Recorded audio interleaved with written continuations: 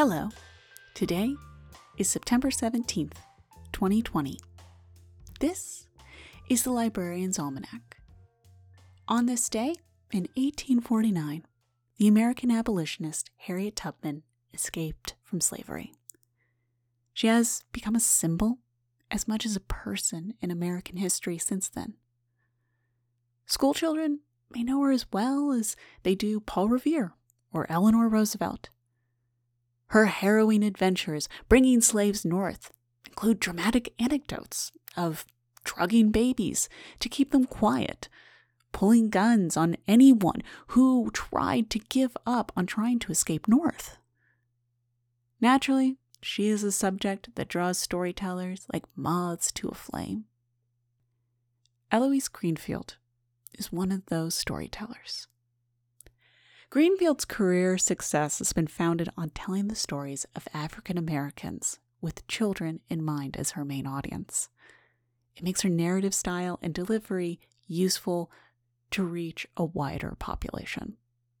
The following poem, Harriet Tubman, is Greenfield's imagining of Tubman's escape. This is the poem, Harriet Tubman, by Eloise Greenfield. Harriet Tubman didn't take no stuff. Wasn't scared of nothing either. Didn't come in this world to be no slave and wasn't going to stay one either. Farewell, she sang to her friends one night. She was mighty sad to leave them. But she ran away that dark, hot night. Ran looking for her freedom.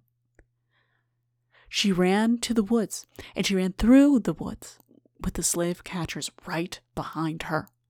And she kept on going till she got to the north, where those mean men couldn't find her. 19 times she went back south to get 300 others. She ran for her freedom 19 times to save black sisters and brothers. Harriet Tubman didn't take no stuff, wasn't scared of nothing either. Didn't come into this world to be no slave, and didn't stay one either.